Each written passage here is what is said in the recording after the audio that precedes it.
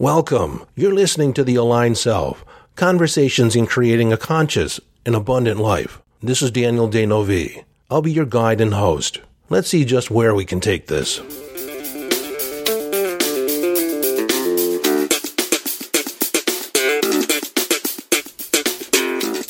Hello, friend, and welcome into this second Monday Quotable.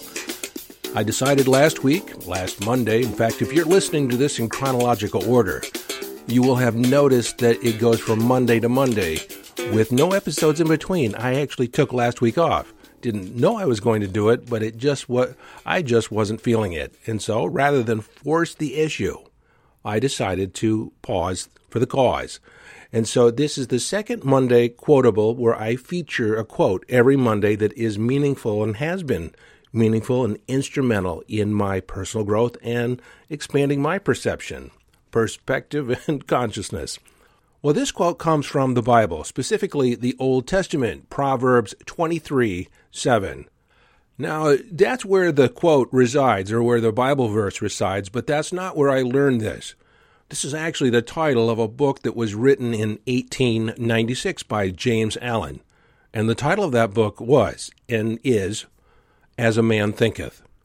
And the Bible verse says, as a man thinketh in his heart, so is he. So as a person thinks in their heart, as they believe, so are they. And I say that, as a person thinketh in his heart, even though it's not said that way in the Bible or on the title of James Allen's book, to avoid any gender confusion. Well, if you have any intelligence whatsoever, you have no problem transposing between him and she and him.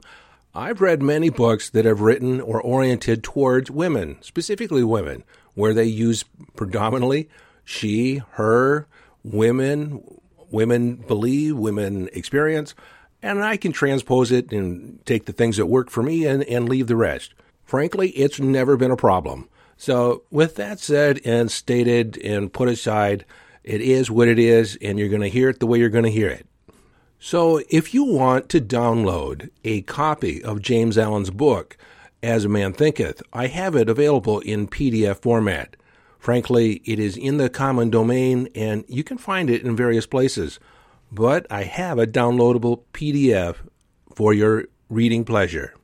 Now, I warn you, it is in the vernacular of the late 1800s, and the Old English isn't necessarily the most comfortable thing to read.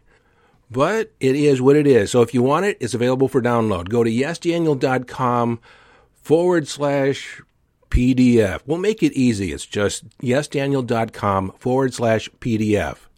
Now, the book is relatively short. It's only 100 pages, and that was in its original format, which was essentially 4 inches by 6 inches. And so it's a small book. So if you can get past the English, the cumbersome use of English and therefore and wherefore out and hitherto, and then I think you'll find it quite enjoyable. So at the heart of the book, as a man thinketh in their heart, so are they. It basically says your beliefs shape your destiny. Another quote that's in the book that I simply just love and have used often. Well, basically there's this whole idea that circumstances help shape the man, that your past dictates, my wife just sent me a text, that your past dictates or informs the future, that, through circumstances, adversity, it shapes you. Well, not necessarily. The quote from the book says this, that circumstances do not shape the man. Circumstances reveal the man. This also goes to the quote about a fair weather friend. Basically, you want to know if somebody is a stand-up person, if they have your back, let them follow you through adversity, and then you see how they really are. When everything goes south, when all the problems arise, you actually see the people stand up, rise up to meet the challenge. If you don't already have that within you, then very often those circumstances, when they come up, they'll break you. But if there's one thing I've learned about people in general, is that I just got another text from my wife. I better read that. So as you can hear, my signature sound from my wife's text is a bird song. Well, the messages weren't that critical, but I'm glad I answered it all the same, and I did quiet my phone, so I won't be interrupted anymore during this recording. So, Let me finish that thought. If there's one thing I've found about people, they have a greater strength inside them than they first give themselves credit for. And that if they allow themselves to rise to the challenge of adversity and different things that they don't want happening, they just step up to the plate, they actually find that they have more in them than they first learned. But what that adversity really teaches you is to go inside and actually ask that question. Because I've seen equally number of people that are confronted with some circumstances that are less than favorable, and they crumble. They quit. They go home. They fold up their tent and say, I can't do this. But your ultimate freedom is your ability to choose your response. At any given moment, no one can take that freedom away. So, no matter what happens, you get to choose who you're going to be in relationship to that circumstance. Another quote that goes hand in hand with this is one from Napoleon Hill and his book, Think and Grow Rich. And in that book, he wrote, "What the mind of man can conceive and believe, the mind of man can achieve." It basically says whatever you believe, you can make happen. In fact, if you don't believe you can do it, it will never happen. Because, my friend, you cannot outperform your beliefs. So, before we go any further, let's discuss what is a belief. Well, I've said it before and I'll say it again, there is no such thing as a belief, meaning that it does not exist in time and space. It is conceptual. It is a concept of mind. You see, you can't pull it out of your pocket, you can't point to it on the wall, and you can't pull it around in a wagon.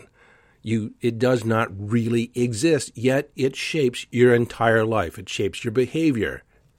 And as we discussed in the quote, as a man thinketh, as a person thinketh in their heart, as they believe in their being, so are they. So is reality. Well, a belief does not have to be true. Sometimes it is, sometimes it isn't. But if the person believes it to be true, factual, or part of the infrastructure, then it has power. It has meaning for that person. Now, each and every one of you have probably thought something or believed something in your life that you no longer believe. And I'll pick an easy one, either Father Christmas or Santa Claus. You know, once upon a time, I thought Santa Claus was real. And if you happen to still believe that Santa Claus is real, then disregard what I'm saying. Just skip over this part.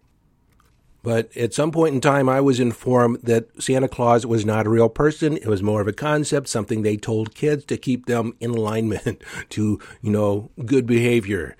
You don't want to get on the naughty list, to be sure. But before that, Santa Claus was very real to me. I visualized him. I visualized him bringing toys. I visualized the whole aspect of Christmas. Father Christmas, Santa Claus, Kris Kringle. But me believing it did not make it true. It was true in my experience. It created my experience. And even to this day, I have a sense of the spirit of Christmas in Santa Claus. I like to play Santa. I like to, give gifts. And from that spirit, from that perspective of Santa Claus. So that belief is still a part of me somewhere inside. So your beliefs shape your destiny. They shape your reality. Now, moving forward in the month of August here, every episode I do is going to be oriented around manifesting and law of attraction. I thought, why not do the whole month? And in those episodes coming forward, I will talk about 5 powerful beliefs that you can have and adopt, and 5 disempowering beliefs that will short-circuit your manifesting ability. But before I leave, I just want to give you something that you can put into practice. There are things that you feel fairly certain is true. There's a feeling of certainty. Like you can say it absolutely positively, I can tie my shoes. I know how to tie my shoes. There's confidence. There's certainty there. I'm supposing that's true for you. It's true for most people. They reach a point in their life where they know for a fact that they can tie a shoe. They believe without a doubt they can tie a shoe.